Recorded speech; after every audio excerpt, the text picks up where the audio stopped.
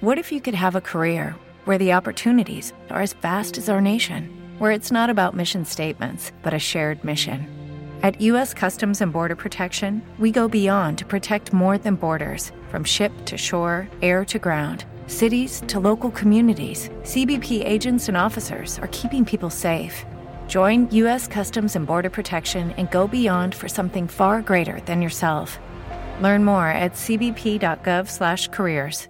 Welcome to episode number 126. Man, didn't realize we can get that far on the show. It is Battle, and today we have an amazing show for you. And I've always wanted to say this just because it's so cool, but sorry about your damn luck. Yep. On the show today, we have one half of the NWA World Tag Team Champions. The Cowboy James Storm drops by to talk about all things wrestling. We dive into his beginnings with the USWA, signing with WCW, of course being with TNA and Impact for almost 15 years, becoming world champ, his brief stint in NXT, and of course we talk about the recent rebirth of NWA. Also, we get him to address some comments that one Eric Bischoff recently made about him. This is a conversation you don't want to miss. So, sit back, grab some beer, and enjoy episode 126 with Cowboy James Storm, which, by the way, follow us, Instagram, Twitter, Battleground Podcast, and make sure you give us 5 stars and a nice little review because that helps us out tremendously, and that helps us get more awesome, amazing guests on the show. So take a couple seconds, leave 5 stars, and leave a nice comment. But let's get into this. James Storm on the show now. Ladies and gentlemen, welcome to the Battleground Podcast. This is a podcast all about professional wrestling. Join Battle and Eli as they break down what's going on in the world of professional wrestling with special guests including some of your favorite wrestling superstars. You never know who's gonna stop by. Now making their way to the microphones, give it up for the greatest podcast team in the world, Battle and Eli. You know, this is a fun time for wrestling fans. You got a lot of options going on. You've got NWA, which we're big fans of, and a guy that I grew up watching. I don't want to say grow up because that makes me sound like I was a child, but I was a teenager when I first saw this guy debut at the fairgrounds, and I've been a fan of his ever since. So, of course, it's pretty awesome to get to have him on the show. The Cowboy James Storm is on the show with us. James, what's up, man? Not much, man. You know, same old, paying bills, drinking beer. that sounds just like us over here, man. It's one of those activities is fun, but yeah, my mom, she always laughs at me. She goes, you know, when you were little, all you wanted to do was run around in your underwear. She goes, now that you're a grown man, all you do is run around in your underwear. Right. Full circle moment right there. To make it even better, you get paid for that. I know, right? What idiot would pay me just to run around in underwear? But hey, I convinced them to, so I'll keep doing it. There you go. And, you know, looking at your career, you've had a hell of a career and it's still going up there. And, you know, we kind of want to just go back to the beginning real quick and just do a little softball thing. You know, you're an amateur wrestler in high school. You also played basketball. When did you make the decision to move into pro wrestling? Who did you train with? And had you always been a pro wrestling fan? Well, I decided to go into pro wrestling when I figured out that there was not too many white people in the NBA that were 6'1". Not a lot. Yeah, there's not hardly anyone left that's 6'1" in the NBA, you know.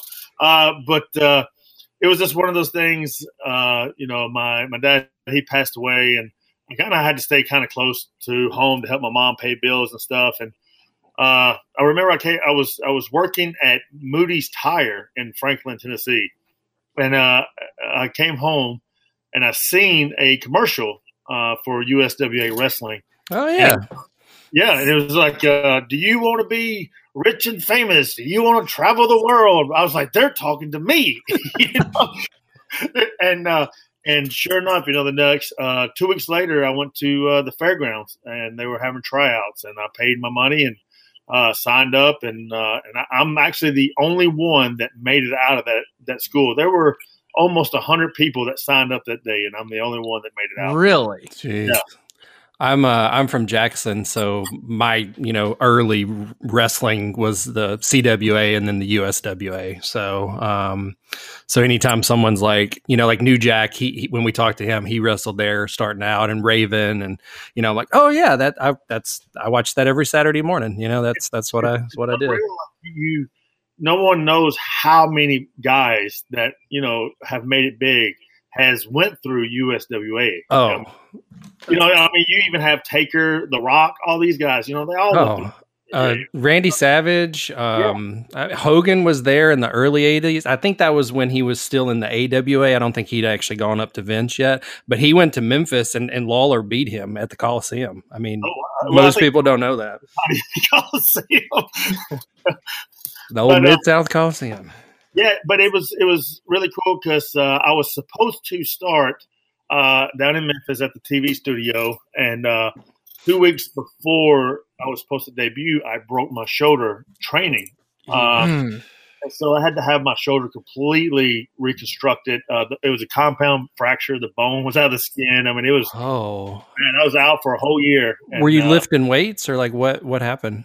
No, I was training, wrestling at the fairgrounds, and Wolfie D, who was actually our trainer, I was going to do like the clothesline, flip bump, and instead of just hitting me and letting me take my bump, he kind of just drove me down a little bit, and I just came right down on my shoulder, and it just and I came up and I looked at him, I was like, I don't think this is supposed to be like this. So he, a guy named Cat Taylor, took me over to the hospital. He was training to be a manager. He took me over to the hospital, and they did surgery on me. And I was out for a whole year. So I'll never forget the time I went to a wrestling match and Wolfie D scared my cousin, and he started crying. And then like Wolfie had to come up after the show and be like, "Hey, look, it's a character. Like, I didn't mean to scare you." And like he cried the entire time before the match even started, and I felt so bad for him. But it was a great moment. This is before I had like Wolfie is one of those guys who don't get his to-dos. I mean, he is so good. Even when he was, with the Nation of Domination up in WWE and stuff. Jamie got a lot of the spotlight just because he was just loud and obnoxious. Everybody's like, shut up, please. But Whoopi, even 5-6 years ago, like I was wrestling him on the independents, and man, it was just so much fun wrestling him. Just because he knew his role, he knew exactly what he was doing. You didn't have to worry about it. You go to some independent shows, and sometimes you're just like, I don't know about working this guy, or because you don't know what you're getting into so many times. But with Wolfie, I never had to worry about him showing up drunk or anything. He'd go out there and he'd do his job, and he'd do it well. Yeah, right. And he beat the crap out of us in TNA when him and Brian Lee were in the New Church. I mean, he's like, "Oh, I trained you so I can beat you up." Yeah. So it's a fair game, And he would always – he had this one spot he would always do. He'd beat me down the corner, then he'd get on my chest, and he would just run. And he'd have those damn boots that you get from Walmart or whatever that had like metal traction on the bottom or something. Oh my God. It was brutal. So he had like real like shit kickers on then.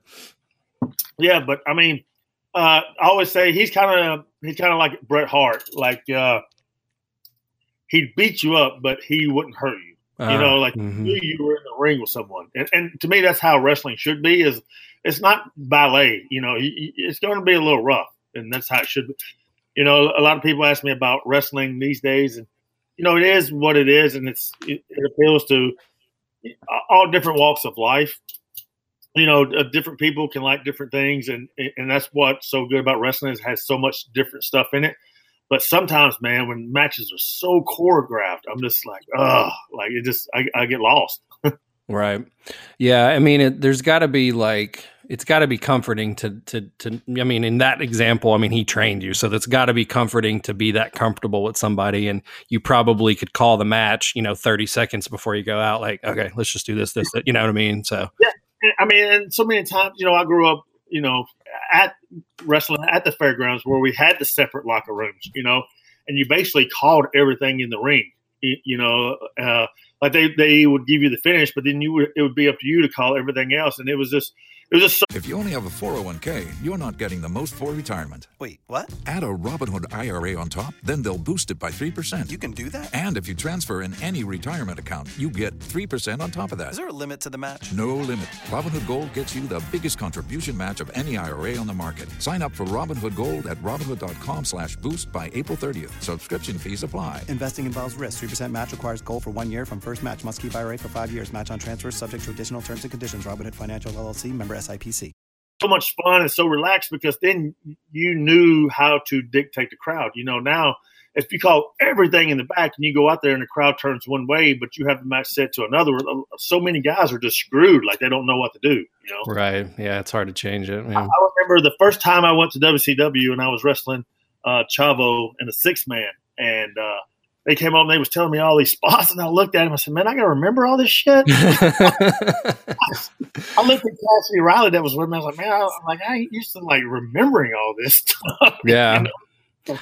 Well, that was actually a good segue. So if you, I think he's got these questions before. I was going to say with Battle being on the radio, we always look for those segues. Like, well, speaking of, but yeah. So the next question we had was, early on in your career, you did sign with WCW for about a year and a half before they went to Vince bought them out. What was that experience like? That was at the time, that was the number 2. You know what I mean? That was the big league. What was that experience like? And what was the atmosphere just in general, like towards the end of WCW? Like, was the writing on the wall kind of a deal or like, like I said, I was kind of just there as enhancement talent. A lot of us were, and Chris Harris, me, AJ Styles. There was a lot of us there. And we were really just enhancement talent, even though AJ and Air Paris started doing like an Air Raid tag team gimmick kind of toward the end. But man, it was fun. It was one of those times, I'm probably, a year and a half into just wrestling, and now I'm going up to WCW and stuff. And I'm just like, wow, man, this is freaking insane. And I remember the second trip we were in Rockford, Illinois, and we actually, for some reason, Ric Flair didn't show up and we winded up getting his suite. And the suite had like this big hot tub in it and all this stuff. And, I'd like to say that we had a great party and all this, but we didn't. We were just like, this is so cool. We're Ric Flair's suite. And then we passed out. Yeah. But, oh, man. It was just so much fun, and we were making more than some of the talent that was under contract wrestling all the time there. And whoa. Yeah. But it is what it is. I wasn't going to complain about it at all. And I remember funny story when Sid Vicious broke his leg. That still haunts me every time I hear about this story. So me and Cassidy Riley were playing paramedics on the show for some kind of gimmick match that was going on. So we're standing by, like outside the curtain off of camera, to the side, and we see it. We're like, oh, that looks nasty. And these referees and stuff come up and start yelling at us, get to the ring, he needs help. We're like, we're not real paramedics. They start like dog cussing us, like, get the F to the ring. I'm like, we're not real. Wow. That's amazing. I still look back and I see that every now and then somebody will share it on Twitter, and it just still makes my stomach hurt every time I see that image. Yeah. It just hurts. And now I'm like, every time I come off the rope, I'm like, okay, somebody be sure to catch me. Like, yeah. I was trying to find out what happened with that, because I know Sid sued them, and I never found out what. I assume they probably settled out of court, but I know he sued them.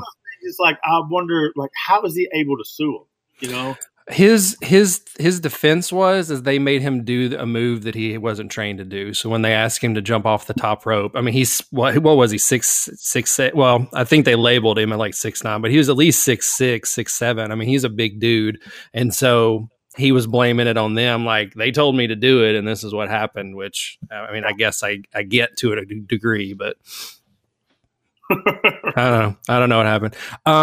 One more little side question on that. What was your favorite match in WCW? Did you fight Flair or Sting or something? Was there like a standout match? Like, holy crap, I'm about to fight Goldberg or whatever it is. We were. I know we. I worked Chronic. I worked 3 Count, and then we worked. I forgot what the faction was with Chavo and Hugh Morris, and it wasn't Major Guns. And then, oh man, was it the military one with Booker T? Yeah, bro. Yeah, no, I don't think Booker T was in it, was he? Or he was toward the. Maybe he was toward the. I remember the Major Guns. Yeah, he wasn't part of the group when we worked them, but yeah, we worked those guys. It was. I think it was more when we got to do the skits with the different guys and stuff. Because I remember for the first time, and it was like the 3rd or 4th time I went up there. Like we were doing something with Hogan, and I was like, "This is pretty cool," And but then I, seen him over there partaking in stuff that wasn't vitamins. I was like, "Oh God, he just killed it for me." Yeah, that's what they always say. Never meet your heroes, and then it's just kind of like you see that, and you're like, So a lot of people know James from his time with TNA Impact Wrestling. 16 championships while you're there. 16 championships. How in the hell does that happen? I mean, what's going through your mind when you look back? 16 championships in one company. I mean, it was just, it was crazy. It was a fun time. And, especially towards the beginning, because it was a bunch of guys who, WWE passed on that, were kind of out to prove to the world, like, hey, we're good. You should have signed us, and that's how I think that's the mentality we kind of looked at it, is like we had something to prove, especially with this startup company. But through the years, it kept changing, different management and all this stuff. But it was just a wild ride because every time I get done with one program, they're like, well, we don't know what to do with you. But then I would do something and make up something else that would work, and so they just kept using me. Right. And that was the thing is like, I grew up, born and raised right here in Nashville. So I grew up with Fairground Wrestling, and I was there for the very first, I guess, NWA TNA thing. It was at Municipal Auditorium, and that was when everybody showed up, and then it moved to the Fairgrounds, and I was there every Wednesday night. Like I would skip church, and my mom would get mad because my dad would take me, but I would skip Wednesday night church to go to the Fairgrounds for wrestling because every week you'd get those little free tickets to come watch TNA at the Fairgrounds. And then when I was watching it, just amazing. Like you said, I mean, it was a nonstop great product. And it was, at the time I was sitting there thinking, this is way better than WWE. I'm not watching this anymore if I've got TNA now. Yeah. So many people, have said that to me over the years and stuff that they would have preferred to watch that, over, WWE and stuff. But man, it was just, like I said, I always tell people, go back and watch the first, 4 or 5 years of TNA. Like that was the best years. And I mean, it was just guys going out there and having fun, like management would give us stuff and we'd just go out there, and they would give us freedom and the leeway to do stuff. And it worked. And we made it our own and, we got it over. Right. And I think that was kind of when I discovered looking at women because TNA had the cage dancers. Oh, yeah. They had it was Lollipop and somebody else. Amber, was it? No. Oh, man. I forgot what her name was. She was a Titans cheerleader. Because I remember that was the one thing that was kind of like TNA's Nitro Girls, but it was like chicks in a cage. And I was like, ooh, this is cool. Yep. It was and then we would always go out to Bar Nashville afterwards. And, we start there because our buddies ran that, and then we go over to Tootsie's and hang out there. So nice. And at several different times throughout the history, Impact has arguably had the best roster in wrestling. I mean, it wasn't. You could pick several different years and just like, holy crap. Somebody posted on Twitter, it might have been the 2008 or the 2009 Impact roster. And it was just like, holy crap. And a lot of it, like you forgot they were there, but it was just like, I can't believe you have these 25 freaking, arguably Hall of Famers and stuff, so it was always really good at getting talent, Yeah, especially their tag team division during that time too, man. I mean, it was, they had to put us on main event just because the tag team was just was must see. We're blowing everything else out of the water. You had us, Machine Guns, LEX, Team 3D. It was just, it had, was it Rock and Rave? So it's a lot of fun. Yeah, when we were coming up with the questions, and we're kind of veering off course a little bit, but Impact has really had really good groups and factions. I mean, everything from Aces and Eights to Beer Money, obviously. I mean, they've really done a good job at creating factions with good mix of the older group with the new guys. And I mean, I was going through and just looking and just holy crap, I can't believe all these factions that have come through. And they've all, I mean, a lot of them have been all timers, you know what I mean? I mean, for a lot of the criticism that Impact's gotten, they've done a lot of good stuff, since they launched. So it's always funny because so many people till even today are always like, man, I wish Beer Money would get back together and blah blah blah. And I always tell them, never say never. You never know in this crazy world. But it was one of the things where Bobby had split off from Team Canada, and I was done with A&W, and they didn't know what to do with us. So, and Dutch Mantell came to us. He goes, hey, we're going to put you guys in a tag team for just a little bit because we have nothing else for you, but we have you on contract. I was like, okay. And so, he's like, you guys just figure it out and make it work somehow. We're like, all right, well, whatever. And so we're at the L House down in Orlando, and we're sitting there. We have a little spot in the back where all the boys are just, sitting there chilling. And it was me and Bobby and Eric Young and a couple other guys. And I remember looking at Bobby. I was like, man, God, I'm all out of beer. He goes, man, you keep drinking that beer, you're going to be all out of money. And I was like, whoa, wait, what? And I was like, that'd be a good tag team name, Beer Money. And, so many of the wrestlers' great ideas come when they're drunk, but the problem is they don't remember the next day. Mm-hmm. But for some reason, man, this kept sticking with me. And then me and Bobby talked the next day at TV, and he's like, man, he goes, let's see if we can pitch it, because he was supposed to be from Wall Street. And, I was the beer drinker from Tennessee and all this. And we went, and Dutch goes, well, I like it. He goes, I doubt if the management will like it. You know how they are, blah, blah, blah. It's like, well, he goes, let's pitch it. And so they didn't really like it at the beginning. They kept calling us Rude and Storm, and I was just like, man. And so I went to the seamstress lady, and I bought some just plain white T-shirts, and I had her just iron on this makeshift. It just said Beer Money. It said put tag team belts here, and it had an arrow pointing down.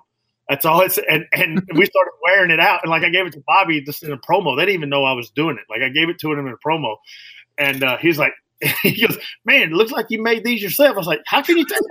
I was like, don't worry, I cut your sleeves out so you look big. Now, do you still have these shirts that you wore that night, or? I think I may still have mine somewhere, but and then I remember after that, because Mike Tenay kept pushing for us and to be Beer Money, and he said it on the TV that day, and then after that, we just started being Beer Money. It was just one of those things that happened. And then me and Bobby, we were supposed to be the heels, and we were just like, we got to come up with something so stupid that the people will just boo us. They'll just shit all over us as soon as we do it. And that's why we came up with the Beer Money suplex. They would go, oh, beer. And then at first it worked. They were booing us, but then it got over. And then Dutch goes, well, he goes, you dumbasses did your job so well. Now we got to turn to baby faces. Yeah. Oh, man. We had him on the show, and God, he's a talker. Jeez. Oh, he's the best. Listen to him talk. Just the stories that he told was just blown away by some of the stuff. We were in Puerto Rico, and he was my manager, and so we go out, and man, we were in this little arena in Puerto Rico, and it feels like it's 120 degrees in there. Ugh. And so me and the guy, we're already 20 minutes into the match, and I can hear Dutch on the outside going, "Hurry the F up! What are you doing? You don't get paid by the hour." He goes, "If you don't hit him with the finisher, I'm going to ring the damn bell myself." And we go back. He goes, He goes, man, let me tell you something. He goes, if you see me out there, look like I'm about to pass out, get out of the ring. I was like, all right. I said, I'll make sure. And it was so weird because he had black shoes on, white socks, and orange shorts. It was What? it was the most ridiculous outfit I've ever seen in my life. That's funny. Well, we'll ask you this. This is kind of a broad but specific question. You may need to take a couple minutes to think about it. No big deal.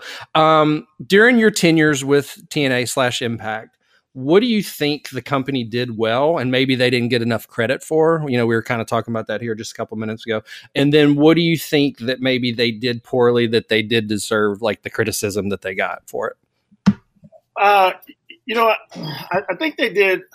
I think they did good with letting the guys kind of give ideas, you know, and they were always good about that because I always give credit to Vince Russo, who, people can say whatever they want to say about him, but like he had enough belief in me to go out and just do promo on my own, because I remember he had some stuff written for me. I'm just like, man, you want me to be me and be this redneck, but we don't say buckaroo and all this stuff. No. And I told him, I said, man, just once, can I go out there and just kind of promo myself? And, hey, if it doesn't work, man, I'll come back here and I'll say it doesn't work and I'll do whatever you need. And he goes, okay. And I went out there and just killed it, man. And ever since then, he goes, from now on, I'll just give you bullet points and you do your own promo. So I was like, all right. And so many guys were able to go to, creative and kind of just pitch ideas and they would listen to them. And, creative still had what they wanted to do, but, they would meet the talent halfway, because basically if a talent don't believe in what he's doing, the crowd's not going to believe what the talent's doing either. That's how I always look at it. And I always just feel like TNA just missed the boat really just on just advertising and just getting the word out the easy way. For so long, so many guys begged them to get a truck, when they were hauling the ring that just had it was wrapped or something, a guy's picture on this, right. It's free advertising, right. But they never would. They would just rent a U-Haul truck and they would just say U-Haul on the side, and they would have this makeshift notebook paper with tape all over it that said TNA Entertainment on the door. I'm just like, man, put Sting's face on it and say, Impact Friday nights on its Spike or whatever. I mean, it's just a rolling commercial. Yeah, and I was like, man, that's money invested. Take money and buy a truck and invest it. I know it's upkeep and all this, but it's still good advertising, Yeah. And I look at the first thing, AEW did was they went out, they got semis with, and it's wrapped, everything. And because we would go to arenas and afterwards we'd go out to eat and stuff, and people would know who we are, but they had no clue that we were even in town, and we're literally right across the street from where we performed. And it would just get so heartening. It's just man, we're busting our ass to do all this stuff, man. And if people don't know that we're here, man, you can have everybody on the card here and it's not going to matter, And right. I remember in Pikeville, Kentucky, there's a show that we did, and man, it was 3,000 people that it was sold out, this little arena on this college. And then I think 2 or 3 years later, we go back, but they didn't advertise at all. And then there was 700 people there. Oh, man. It's just one of those things. And even the over tour seas and stuff that we did, when we first started going over it, man, they were just, we were selling out quick, but then, fast forward 4 or 5 years later, I think that it got comfortable, thinking that, hey, we're big enough now, we don't have to worry about advertising, and it just got to the point where you just seen the crowd going down and down, and man, it just, it takes a toll on the workers as well, man, because we're man, we're out here busting our ass, somebody else needs to get their ass in gear. Right. And that, we had Jeff on not too long ago. We kind of talked about that. And he said that was kind of you could kind of see when he left and when new people started coming in, you could see when the product started going down once, everybody else started coming in. Too many cooks in the kitchen. Exactly.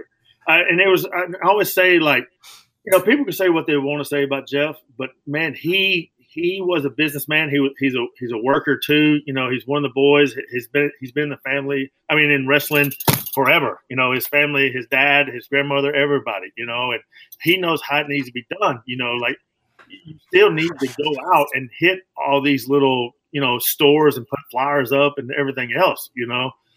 So you know, because everybody's not looking at the internet for wrestling all the time. But if you're at a gas station, you see a flyer up, you're like, oh, damn, TNA's coming to town or something. You know, and I would say to send, and he always wanted to send guys like a week before or 2 weeks before to the town that we were going to, just to do radio or something, saying, hey, tickets go on sale, get them here. You can also meet so and so here. You know, and it's just one of those things, man. Like, you know, and I always thought TNA was the best.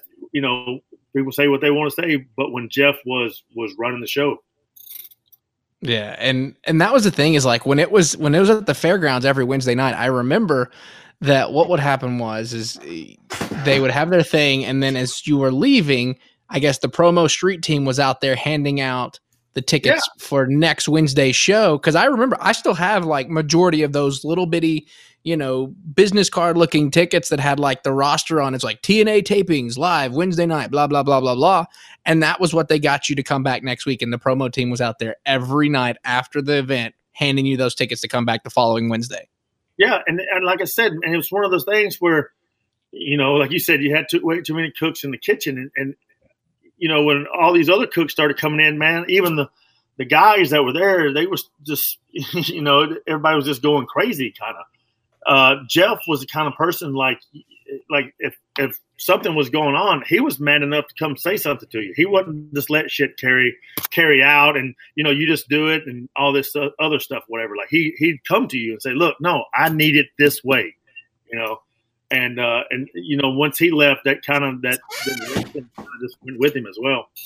Right. Do you think that it benefited with him being in charge because of his wrestling background? Or yeah, because like I said, you know, he knows the boys. One of the boys, like you got to tell us exactly what you want, because if you don't tell wrestlers exactly what you want, they're gonna be like, oh, well, I can go do this too, you know. Yeah.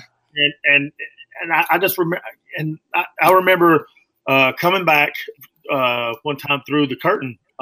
We were in Nashville doing a pay-per-view, and we were like 8, 9, 10 seconds from going dark or whatever. And I can basically hear him in the referee's earpiece, tell him to go the F home. And I was like, and so I remember telling Chase, I said, oh, feet up, super kick. So, people ask me, they're like, well, why don't you do a super kick as a finisher? Number one, because that's the only move I can really do when I'm drunk. Number two, because I need to go home real quick. I say, oh, feet up, eat super kick. That's all I got to do. I don't have to worry about trying to go into some big spot or whatever. And I remember getting to the back, and he said, look, if you're going to make it far in this business, you need to learn that time is money, and you need to stay exactly on your time. I was like, yes, sir. Man. One kind of question, and this is an interesting one that we asked several people that have wrestled in this. Do you love or hate the 6-sided ring? I hated it. God almighty, I hate it. Man, that thing was like falling on a concrete floor, man. That was like the ropes were, you know, shorter, so they were, you know, more tight, and you couldn't really get spring off of. And, you know, I don't go to the top rope that much, but man, like even like going up to the top rope was hard to stand on because the corners weren't 90 degrees. You know, they were out further, and man, it was rough. And then the turn pad, if you go back and you look at the turnbuckles, man, they were like 2 feet wide. Like, yeah, it was just unreal. But man, like it hurt so bad. But the other good thing is like you had a lot more options of stuff that you can do in the ring as well. So, I mean, it had its plus and negatives, but the big negative was it was stiff as hell. Yeah. Somebody. It might have been Josh Matthews. Actually, I can't remember. We've talked to several people that are or have been involved with Impact, but one person was like, maybe it was Jeff Jarrett. Maybe when you talked to Jeff Jarrett, I don't remember. Anyways, but one of them was like, they were looking at plans, and they were looking at the 4-sided ring, then they look at the 6, and they're like, we're going with the 6 because I can put that on a toy shelf. Right. And so it kind of popped more. Because, I mean, as a kid, I mean, if I seen that, I'd be like, oh, that's really cool, man. Look at that wrestling. You know? Right. I'd never, I mean, short of like UFC stuff, I mean, I'd never seen anything like that. You know, I was like, what is going on with this? And I think I remember seeing like the 6-sided ring. Maybe they got it from Mexico. Yeah, AAA. Yep. Yeah, because I remember watching some matches of that, and I was like, okay, this is kind of cool. And then, like you said, it looks kind of stiff. And a very interesting thing is I pulled up Twitter real quick that today, and this might be a bad thing for you, but today your friend defeated you in a Texas death match in one of the most memorable bloody brawls in Impact history back in 2007. It was, and that match was actually. Mother's Day. It was. I remember it was right after Mother's Day or something like that. Because I remember my mom. That was only the pay-per-view that she watched in a long time. I was like, maybe you shouldn't order this. You and Chris going at it, and I remember that match. And then going back and watching it, I was like, holy crap! Like this was an amazing match. What a lot of people don't realize or understand about that match is there's the one part where he spears me off the ring, and I go through the table. I actually hit the back of my head on the concrete floor. Ooh. And when I come up, you'll see just a puddle of blood and this blood pouring out of the back of my head. So I had to get 2 staples put in the back of my head.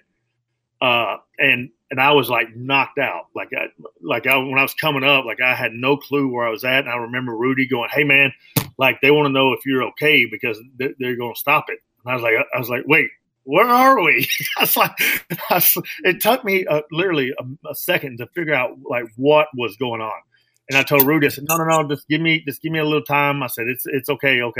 And he gave the signal that I was okay. And I remember, and I told him, I said, go ask Chris what I got to do next. And then hopefully it'll kick in or whatever. And then I just remember Chris saying, duck super kick. I was like, all right, I got it. I'm back on track. Let's go. But if you go back and watch it, man, I hit the back of my head, and like when I come up, man, it's a huge pile of blood. Well, I pulled up a calendar from May of 2007, and the 13th was on Mother's Day, that Sunday. So if y'all taped it that day, you actually taped it on Mother's Day. So yeah, that was it. Yeah, I remember it being on Mother's Day or right around there. My mom watching it, I was like, oh, yeah, that probably wasn't the best Mother's Day gift. No, it wasn't. And then even the match that me and Bobby had. At Bound for Glory in Arizona 2000. Like my brother was there, and he was sitting in the front row, second row, and my mom was watching that pay-per-view as well. And like, I was pouring blood too. And my mom, and you can look and you see my brother like on the pay-per-view on his phone, and it was my mom saying, "Hey, is he okay?" And my brother's like, "I don't know. I'm sitting in the crowd." Like he walked out, so I guess he's okay. Yeah. Yeah. Well, kind of related to what we were talking about a while ago, but if you have Amazon Prime, they uploaded a bunch of CWA stuff from the 80s, and I found an episode from around 86, and Jeff Jarrett is on the episode, but he's refereeing. And if I didn't know that's who it was in the description, I would not. He was like 17. He weighed 100 pounds. He had the feathered hair going on. And when Lance Russell was like, Jeffrey Jarrett. And I was like, what? And I looked, and like, you can tell his face, but nothing else looks, not the long blonde hair. And he hadn't hit the weights yet. So if you get some time, go down that rabbit hole. They put a lot of stuff up on that. So no, I definitely will. Yeah, that'd be cool. So kind of moving along with your Impact career, we're going to talk about it. You obviously were the TNA World Heavyweight Champion. When did you find out you were going to get the top belt, and if you can explain it, what was that experience like? I remember I didn't really find out till later in the day. It wasn't like when we talking about it was more like when the show started. They finally came to me and told me or whatever. So, and I just remember like wanting to have like this classic match with Kurt and everything, but he was hurt. He had like a partially torn like hamstring and bandage on it and stuff. And he said, "Look," he said, "we can go out there." He goes, "I'll try to give it my best." He said, "We can try to go 10, 15 minutes." He goes, "But let me tell you," he goes, "it's going to mean a lot more if you just beat me really quick." And I was like, he's like, and his exact words were, "As soon as the bell start, I'll beat the shit out of you, and then you kick me." That's what he said. I was like, okay. And man, like you can ask anybody who's been hit by Kurt, like, God almighty, I tell him, I'm like, please hit me with your real punch because your fake punches are killing me. Like he would just club you in the top of the head. You're like, what did I do wrong? Yeah. Oh, you think he's like ribbing you in the ring, and you're like, no, just. And so like I remember kicking him, and man, like that 3 count. I just remember that crowd just freaking erupting, and as loud as it was in there, I could still hear Kurt Perfect. He goes, congratulations, Cowboy. He goes, you really earned this. And I said, appreciate it, man. So is Kurt really as good in the ring as his reputation leads everyone to believe? No. He's better. And I mean, like people don't understand. Like this guy, he's a freaking animal, and like I love him to death. He was always really cool with me. He when we always worked each other, he would actually let me put the matches together and stuff. Oh, wow. He would just throw stuff in here and there. So it was really cool, and I don't know. It's just a lot of fun working him because I mean, you get in there with Kurt, you better be ready to go and step your game up because he's going to bring it no matter what. Yeah, right. We talked to Crimson, several times, obviously, but he said that's his hands down his favorite match he's ever had, and it took him a half a second. We're like, so if you had to pick, what was your favorite match? Kurt Angle, just instantly, and a lot of people have that response, like Kurt Angle's one of the top 5, or that's one of the best matches I've ever had, and so you always kind of wonder, like about his actual in-ring stuff and all that. Oh yeah. I mean, he was like I said, you just knew he's another one of those guys. Like when you got done working Kurt, like you've been in a match. Yeah. So we all got super excited when you showed up at WWE at NXT, and we were like, okay, Beer Money's coming back. We're getting it. This kind of stuff, and then some things happened behind the scenes. Can you walk us kind of through like how that opportunity came to be about being in NXT and kind of why it ended so quickly? Yeah, no, it was I was sitting at home and NXT was actually in Nashville, and I was going to go up there and just hang out with a couple friends. So I get up there and I get a text from Road Dogg, and he's like, "Hey man," he goes, "What do you think about coming down to Florida and working one of the NXT shows?" I was like, "Sure." And he said, "What do you think about coming down and talking, about maybe working for us?" I was like, "Yes, you're really cool." And then I remember A-Train pulled me to the side because he was the agent on those, and he said he showed me an email from Hunter. He's like, "Tell Storm to bring his gear, because we might have him work or whatever." I was like, "All right, cool." And so I go down and I talk to him and stuff, and then I had the match, and afterwards, like, we'll be in touch, and then it was 2 or 3 weeks later, they called me up and said that they wanted to sign me and stuff like that, and they gave me another date to come down and finalize everything up and talk to them, and so after all that, I went down and I did the match with Adam Rose and stuff, and I got to the back, and I actually sat down and I talked to Hunter, and I was just like, "Hey man, I appreciate everything," and he was telling me like they're going to start running like almost 100 shows for NXT like that next year or whatever, so I was like, "All right, that's cool. Like I don't mind being on the road. I love being on the road." And I told him, I said, "But like right now, like timing just it wasn't right because my wife wanted to have another kid, and it was one of the things where I had to be home a little more because she had to do the shots and stuff. So I just wasn't able to sign then." And I told him, I said, "Look," I said, TNA is offering me this or whatever, and he straight up told me, he goes, "Look," he goes, "that's you can't pass it up." He goes, "That's a guaranteed contract plus the situation that you're in with your family." He goes, "If it wasn't for that," he goes, "I could probably, give you more and stuff." He goes, "But, he goes, "I understand how family is." I said, "Yeah, man." I said, "Wrestling's going to leave one day, but my family's always going to be there for me."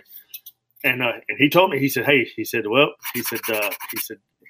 that TNA deal." He said, "And then when it's over with," he said, "give me a call and let's see if we're able to work something out." Well, that's cool that it wasn't like backstage drama and you didn't burn a bridge or anything. Yeah, so many people were like, "Oh, he left because of all this money." Like, no, I didn't either. Like, I don't. It didn't bother me none because it's one of those things. Like, I would get in and I would prove my worth. Number one, number two, it was all about my family. You know, if I would have cut that deal, I probably wouldn't have had my 3-year-old son that I have now. So. Right. Well, I think what really got everyone excited is, I guess, I can't remember if you were actually at an Impact show or if you had already done an indie show, but you were like, I think I may join my buddy Bobby, and everyone was like, what? And we all marked out. We didn't even know that was a possibility. As soon as you heard, sorry about Yo Damn Luck, like on NXT, like I flipped out and I was like, holy shit, like, is this really happening? Or are they just going to throw out some random, like they tried to do with Diesel and Razor Ramon when Nash and Hall left? Right. Yeah. So it was cool that it had happened, but obviously, you've kind of moved on. So, it is what it is. Speaking of that, we'll get into, arguably our favorite wrestling show right now, NWA Power, Super Power. It seems like, and now Carney Land that's coming out next week. There's a Girls Power coming out. I'm like, I can't keep up with all these powers. Like it's like a superhero. Like, what powers do we have? But so just generally, what has it been like to see, the NWA? I don't know if this is a real word. I say reascended. I don't know if that's reclimb the mountain. Whatever. I think you get what I'm saying. What was it like to see that? Be a part of that, to kind of climb back up the mountain and get back to where it used to be. I think it's really cool, not just because I'm there, just because I know how much work Nick and Dave Lagana and Billy have put into it. Because I was one of the first guys that they spoke to. When they had talked about doing all this stuff, and they asked me if I would be on board. Once they kind of get stuff going. Yeah, man, like I'd love to help because. And I said, it's really cool because it kind of takes me back because, like I said, I was supposed to have started with USWA that was doing a studio show down in Memphis. Yep, Channel 5. Yeah, now NWA is going to be doing a studio show. So it's kind of came full circle. So now I finally get to do my studio show that I wanted to do. And it's got to be a good schedule for you having a family because you guys tape in advance. So you go, what do you do? Go to Atlanta for 5 days and then you're off for 2 or 3 months. I mean, it's not 300 dates a year or anything like that. Well, the funny thing is like, I want to be on the road to get away from my family. Right. You get that. Hopefully that will happen soon once all this coronavirus stuff is done. But I mean, once you start traveling at 19 or 20, it's kind of hard to turn that itch off. You know what I mean? Yeah. And no, it's just one of the things. It's like I said, at the time I couldn't do it just because, my wife and the kid situation and all that. But now, like I have my life like situated, I have everything perfect. Like I don't mind, traveling. And that's why, like, even when I'm not doing NWA shows, like I'm booked like every weekend doing independent shows, like all over the world because I just love still wrestling while I can. I know one day it's going to end, but like I can still go and I still help a lot of guys like learn how to wrestle on TV in front of a camera. You get so many guys like on independent shows that, that want to work with me because I'll tell them like, look, like you can go out here and do all these flips. I want to teach you like how to wrestle like for a TV show, like I was like, we go out there, like you have to pretend like something is the hard camera and something, the corners are different other cameras. Like so you got to learn to work the cameras, not just the audience, which, with NWA, it's really cool because like, and I tell people like, you have to go and experience that show NWA Power because man, that audience is like nothing, we had so many people, we had, over 1,000, 1,100 people at Universal Studio, but man, like this crowd at NWA just kind of blows them away now, man, because they're there to have a good time, and there's not really just park people coming in to try to get out of the heat, because they think we're the teacup ride or something, Right. And so it's really cool to have wrestling fans at the show and just super loud, and it just carries over into the ring, and the guys are just having so much fun doing it. Yeah. Well, and it's been awesome to see because, with us being from the South, for me, it was the NWA/WCW. Like that was, I did watch WWF/WWE, obviously, but I mean, like I was a WCW guy. Like that was it. And so I remember those studio shows, I remember, WCW Saturday night. I remember the Saturday morning stuff. I remember the NWA show that was technically called World Championship Wrestling. Like so once that launched, I was like, holy crap, I'm back at 10 years old and, this is incredible. But, I think NWA has been doing a really good job of, they are utilizing some of the talents from other places, Impact and WWE and blah, blah, blah. But, they are putting that spotlight on some of the younger guys too, Ricky Starks is one of my favorite guys right now. He's incredible. He actually he wrestled with Crimson down here in Clarksville not too long ago. And, Ziggy Dice, I think he's going to be a very interesting kind of a heel guy, so they're kind of putting that emphasis. It's a good balance of the veterans, but then they are kind of pushing some of those younger guys. So I got to tell you a funny story. We were down there last taping in January, and there was some big protest that was going on for. Oh, I remember this. The war or something. And I think NWA posted something on the social media where Ziggy Dice was out there messing with him. Because I was coming back, I had to go back to the hotel, and when I was walking back, they were just blocking the road. So I just puffed up my chest and yo, you better get out of my way quick. You people don't even know how to spell war. If you look at these people, you're sitting here protesting something that you know nothing about, And so and then all of a sudden all these, and they were so loud, you can kind of hear them in the studio. So Ziggy's like, hell, I'm just going to go out there and act like I'm doing, it's a protest for me losing against Stark. And so he goes out there and he has this other guy film him. He just starts talking to these protesters. He goes, yeah, we're protesting against Ricky Starks winning, blah, blah, blah. That's right. And the guy's like, what in the world is this guy doing? I have no clue who Ricky Starks, these protesters, and they started chanting something. So he starts chanting with them, whatever. It's yeah, down with Ricky Starks. Oh my God, it was so much fun. And it's like I said, it's so much fun to have a locker room like that when guys are because it makes everything so much easier and so much more fun. When you have a place that you want to go work. Like I said, there was times at TNA. I leave my house all right, going to Florida, down to Orlando, Universal Studios. But then I get there oh God, I'm here, Yeah. And it had nothing to do with the guys. It just started draining on everyone, toward the end, because it was one of those things again, they would do these filmings and they would do 3 a day. And so the people who had to do the morning taping, we'd get there and there would be 30 people in the crowd. We're what is we were doing Corona tapings before Corona came along, and we were just man, and it would just wear on guys, especially if you were there all day for all 3 shows. Yeah. Man. So not too long ago, we did have Billy on the show. We kind of got to talk to him about, NWA and doing the pop-up show and some other stuff. What was, I guess, the biggest difference working with Billy in Impact and working with him now in NWA? I think with Impact, because we didn't really get along too well at Impact, and I mean it wasn't a hatred or anything like that. I think it was just I think he had his way and I had mine or whatever. But it was just, but I didn't know. It was one of those things I didn't even know who the boss was. I didn't know if he was supposed to be the boss or if Ron and Don Harris and that group was the boss or if Dixie was the boss or I didn't. Right. I had no clue. He had all these people telling me what to do. I'm well, who do I listen to? Right. But it's one of those things where I think it's also Billy was just stressed. It was a stressful time during that. And I think now, he's back there and you can see him. He's more relaxed and he's just having fun, and he's joking with the boys and stuff like that. I think when he was at TNA, it was a lot of just business Billy, and even though it's business Billy at NWA, it's still, he's joking around because he knows that, when guys are relaxed and have fun, they'll do anything for you, they'll bust for you.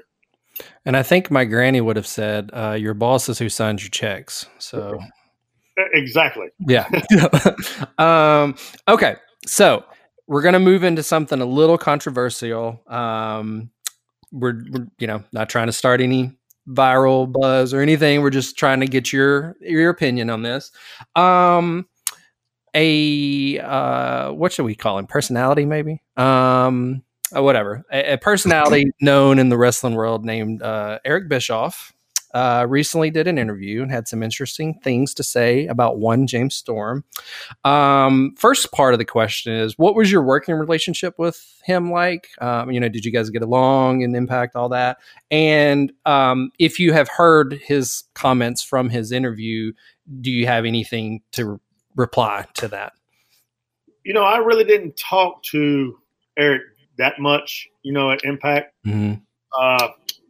He was just always running around, or he would just stay in I guess I don't want to say his little group, but he would, hang out with Hulk. He had his people, and that's fine. Like all wrestlers do that, they have their little clique they always hang out with, but as far as like the comments that, because people were like, oh, what'd you do to piss Eric Bischoff off? I was like, well, I don't think I really did anything. I was like, because he said he was a fan of my work and stuff, but he was trying to say that I'd get mad if I had to lose or whatever. And I was like, well, I must have been pissed off a lot because I lost way more than I won. Right. Like, I had no clue. And and then he said that it was like a running joke with creative. I said, well, that kind of looks bad on creative then, because it's one of those things that we go back to Jeff Jarrett, where if he saw something wrong, like he would go and say, hey, you need to stop doing this, because it's noticeable on the show. That's how I kind of look at that. Like, why didn't someone, if it was supposed to be this running joke, why didn't someone come and fill me in on it? Right. Be like, you're doing this and this or whatever. And as far as like, I think he said something about you can go and watch the Impact app. I was like, okay, yeah, go watch the Impact app and tell me when I come out if I'm going to win or lose, because I come out the same exact way every time. Right. Well, it was interesting because we went back and, just looked online and stuff. And it just we had never really heard anything, no one else really were saying those things. So we're like, well, this is kind of out of left field, out of all the people he could have talked about during his Impact, that, you know what I mean? Like, I was like, and James was there almost 15 years. So obviously he played ball. Right. So, and that's why I take it with a grain of salt. People have their opinions about everybody. I have my opinion about Santa Claus. Like, I really don't like his little fat ass climbing down my chimney without, being invited. Right. But it is what it is. Like, and I say, go watch it. Like, the proof's in the pudding. Like, you can't tell, which match I'm going to win or lose. Like I said, when I lost to Chris Harris, did I look like booby face? No, I came out there and I was a heel and I did my work. Right. Well, and it's like, even if what he was saying was true, if when we were talking about you won the world title, I mean, you had the world title for a week or 2 weeks or something. Well, and see, that was one of the things, like, Hulk wanted to put the title on me. And the funny thing is that was the highest rated Impact in the history. Uh-huh. So, yeah. But it was one of the things, it's like, I don't really, like I said, I guess during that time, creative didn't like me. It is what it is. But I always say, if you have a problem with someone during that time, go say something to that person. Right. I mean, how are they going to know there's a problem if you don't say something? Right. Especially if you're supposed to be running the company. Right. Well, I realize this is a different situation, but I was at the NWA pop-up show in Clarksville, so I got to meet you and Nick, and we talked for a couple minutes. I was at the Dojo Pro thing that you did here in Nashville, and I watched you do the job to Joey Janela. Yeah. So I don't know a lot of veterans that are. This was before anybody really knew who he was. Right. That was like the year he broke out, and that definitely was one of those events that put him on the map. Wrestling somebody of your caliber. So, but there's not. I mean, could you imagine Hulk putting someone over half his age? I don't know. It for us. I mean, obviously being WCW guys, we have respect for Bischoff, but. Yeah. When he made those comments, we're like, God, that's just like picking on. Where did this come from? Yeah, and why all of a sudden now? I've heard these stories about all these madmen at Impact that were running things into the ground, and you never hear this stuff about the Cowboy, and it's like that it seemed like a weird target to pick. Yeah, like I said, it don't really bother me because I know what I did. To me, I just go out there and do what needs to be done. Yeah. It was an interesting thing. We were like, I don't know, should we talk about it? And I said, I think we should talk about it just because it's so random. Like, it's just so weird that he, It is. Yeah, because I was drinking beer with him probably about, I don't know, 6 months ago. We're sitting at the bar, say something, Jesus, hey man, back in TNA days, you were a real dick, I would have been like, shit, I'm sorry, fuck, I didn't know it. Yeah, that's good to know now that we're both not in it anymore, I guess. Oh man. So this is kind of a fun question that we like to ask every wrestler when they come on. Who is your dream match, and who is a current talent you wish you can get in the ring with? And for the dream match, it can be unrealistic. So if it was somebody like whatever, somebody that passed away and there was never you and Bruno Sammartino, right? Just like, who is somebody you wish you could have fought all, everything. Yeah, there's two guys I really wish that I could have wrestled, and that is Bret Hart and Mr. Perfect. I get to hang out with Mr. Perfect a lot when he was at TNA. So I mean, I was just like, man, like I really wish, and he taught me so much. Like, he'd pull me to the side after matches and just tell me what I was doing wrong and stuff like that. Man, I was like, man, like I wish I can just get in there and just work with him. It was just, I don't know. Did you? Sorry to interrupt. Did you have any interactions with them in WCW, or had they already? No, because we kind of just had to stick to ourselves. Yeah. We weren't supposed to talk to those guys or whatever. Yeah, those two are just, golly, they were so good. Just technically sound, and everybody looked like $1 million when they fought those guys. Yeah, like Mr. Perfect, man, was like going back and watching. He was like way before his time. Like, he was just. I mean, even his AWA stuff, like when he got the world title, and he had that. I think it was the match he won the title, and he's all bloodied and just, yeah, man, he was. And I never understood why he got to the second place. He was the IC champ. He was the US champ in WCW. He never got up to that next level for some reason. That was actually like, I really didn't care about the world title during that time. Like, I was that freaking, the IC champion guy. Like, I liked that division. Like, mm-hmm. You had Bret Hart, you had Owen, and you had, Sean was in there for a little bit, and then Mr. Perfect. You had all these guys. It's just like Rick Rude, yeah. Like, it was just unreal. It did for a while seem like the IC belt was kind of the fighter's belt, and I mean, even going back to Steamboat, Macho Man, and then like Rick Rude, Warrior, Bret Hart. I mean, like the kind of the meat of the company. Those were the guys that had those belts, So anyways, okay. So those were your two dream. Like, who would be a current talent you wish you could get in the ring with? I mean, if there was somebody that I would like to get in the ring with and work, it'd be probably Randy Orton. Just because he's a storyteller as well, and I look at myself as a storyteller, and I just think, man, like the matches that him and I could have would be like really, or also like Bray Wyatt as well. Mm-hmm.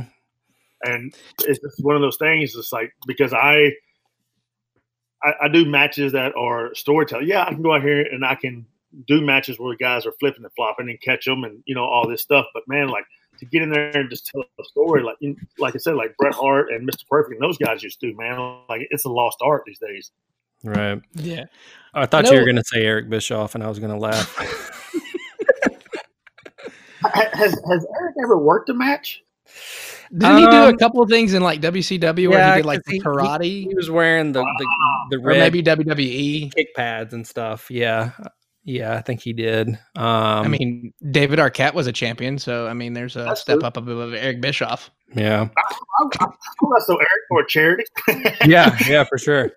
But no, like I said, like I have nothing against Eric. I love Eric. Like I said, we were drinking not too long ago, so it is what it is.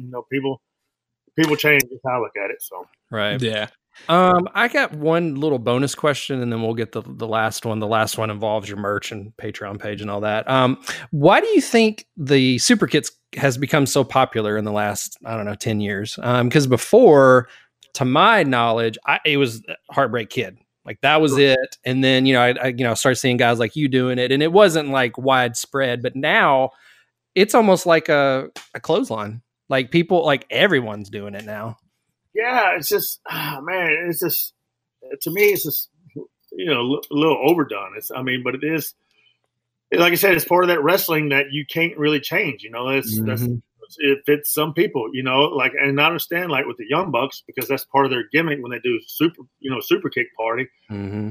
But then you see a lot of the other people on their show as well just keep throwing super kicks. It's like, to me, it kind of kills the super kick party, something like that. It's just, I don't know, man. Like, I look at it. I was, I had a talk with someone at the NWA show not too long ago. I was just like, I'm thinking about changing my finisher because everybody does a super kick. Right.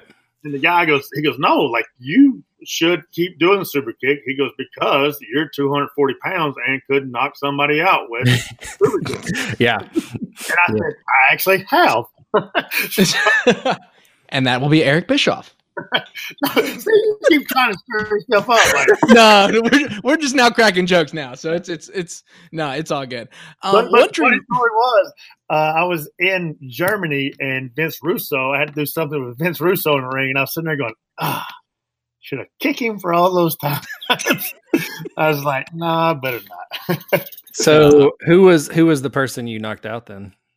I can't really say. Okay, maybe when we stop recording, you'll. Yeah. This will be on James's Patreon. You have to pay into that so you can figure out who James knocked out. Yeah, there you go. No, you guys wouldn't even know. It's just indie kid, and it was probably 12 years ago. So. Yeah, probably not.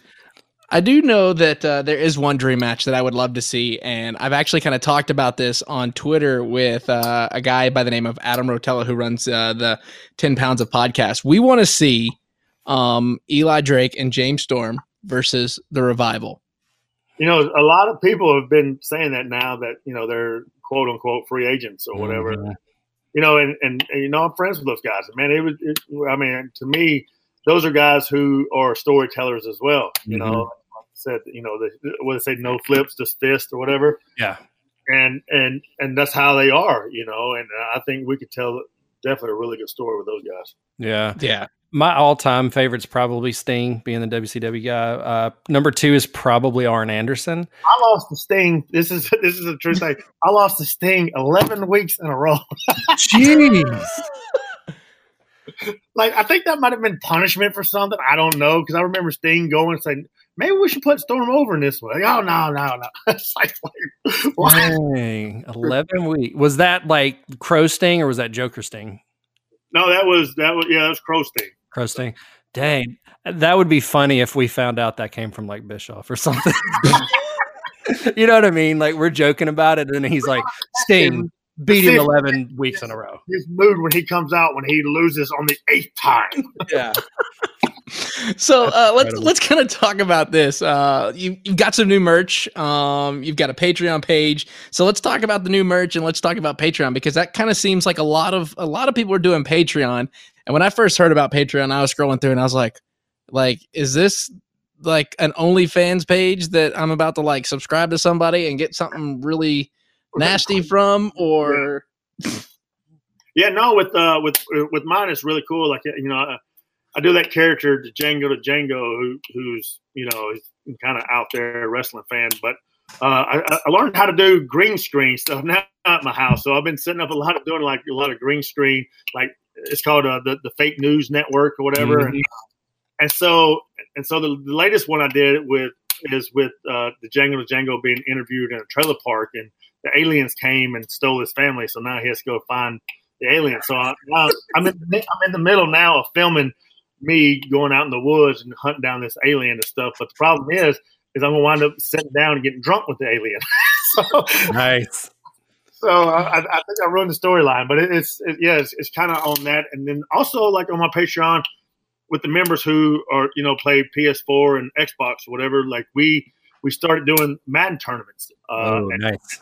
Yeah, and so like we do a bracket and we put everybody in the bracket, and the winner, gets money, and and so it's really cool. We're about to do like a short season like on Madden or whatever, where you can play like 8 games or something, and then it goes playoffs and Super Bowl, where the winner can win $500. So nice. Yeah, so it's really cool. And like I said, there's a lot of other stuff. And, you know, when I'm on the road, when I was on the road, like I'd film, you know, stuff being on the road. And then with a certain tier on the Patreon, I would stream my live independent matches on a personal Instagram page so they can watch it as it happens. Wow, that's really awesome. What's the address? Or can we just go to, is it patreon.com and then just search for James Storm, or do you have an actual link? Yeah, patreon.com/James Storm. Cool. And dig into the new merch for a little bit. Yeah, because I watched the video of you showing off your new merch, and let me just say, you wearing the women's tee, that's great stuff. makes my chest look big. Yeah.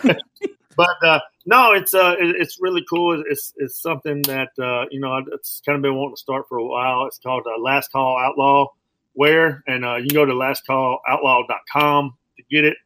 And like I said, it's everything. I have women's tank top, women's shirts, men's shirts, you know, workout hoodies, hats, beanies. You can even get an autographed beer bottle on there as well. So it's a lot of stuff on there. Very cool. And then where can they get that at? Just go to lastcalloutlaw.com. And then what are your social links? Like where are you most active on social media for people to follow you? Yeah, Twitter and Instagram, both of them are James Storm Brand. James Storm Brand. Yeah. Easy very to know. simple. I don't have a Facebook page. I've had so many people like, I went to a show one time and this girl goes, "Hey, I've been talking to you on Facebook." I was like, "No." No, you haven't. And she actually looked at me and goes, "Are you sure?" I'm like, "Yeah, I'm pretty sure. I don't have a Facebook page. Like, you're actually talking to me live in person right now, and I'm telling you, you're not talking to me." Yeah. That's the crazy thing is once you become the famous person is you've got to deal with all those fake accounts, and it's like having to say somebody, "Hey, if it doesn't have a blue check mark, it's not me." Yeah, like I don't understand that. Like so many people, there's a lot of fakes on Instagram now, and people are like messaging like, "Hey, did you start a new Instagram? Because I just got a message from this." I'm like, "No, that's not me." Like, well, we don't know, you know, how much pull you have with Billy or Dave, but if you could send a request to them, we want an NWA show in Nashville.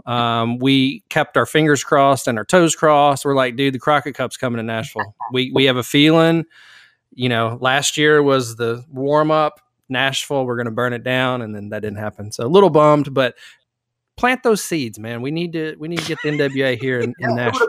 It would have been a good place to have it because, I mean, it's not too far from Atlanta either. So, you know, they could have done the Crockett Cup and then took everything down to Atlanta. So. Right. Well, especially with the history the NWA has in Nashville. But I think were you, not to call you out, but were you at the Ring of Honor pay-per-view last summer? Yep. We thought we thought we saw you in the crowd. Yeah. That venue is awesome. Like, we think that would be a cool, you know. Really cool. Yeah, I went to see Austin Gunn perform. Oh, yeah. I went up there to just kind of watch him, and you know, like I said, just say hi to the guys. I was actually on my way to Kentucky to do a indie show like the next night, so I just figured I'd stop in. Yeah. So, yeah, I was. Hopefully, this stupid Corona stuff will hurry up and go away because I was actually supposed to be filming like a really good movie, like a big time movie. Oh man, that was going to have some A-list people in it, and that's just. And I was going to play like the main bad guy, so I'm just like, I'm so bummed on that. So we need coronavirus to go away so we can have wrestling back, and James Storm can be in this movie. I don't like, to me, like I don't get the whole corona deal, but that's a whole nother show, another day. But you know, if it don't affect, you know, the young and healthy, let them go out and do whatever. Like you was talking right at the older people, if it affects them, they don't have to go out. You know? And I'm sure that if you've been in the Stadium Inn and watched a wrestling match, you're probably immune to the coronavirus. So I'm not going in that system. I'm pretty sure you're immune to anything if you've been in a bathroom in the Stadium Inn at a wrestling match. I remember we had to get dressed in like one of the rooms. Man, it was so bad. Bad. It's weird to drive by it now because they're tearing it down, but it's just so weird to see like no windows, no nothing. It was just I don't know. Yeah. Fun time. Well, James, we do appreciate you taking the time out and talking with us. And thank you so much. And we can't wait to get back to live wrestling. And we know that those NWA tag team titles are going to stay around yours and Eli's waist for a very long time. That's it, man. I really appreciate you guys, man. Y'all have a good one. We hope you enjoyed today's episode of the Battleground Podcast. Make sure you give it 5 stars and a nice review. To stay up to date with the show, follow them at Battleground Podcast on Instagram.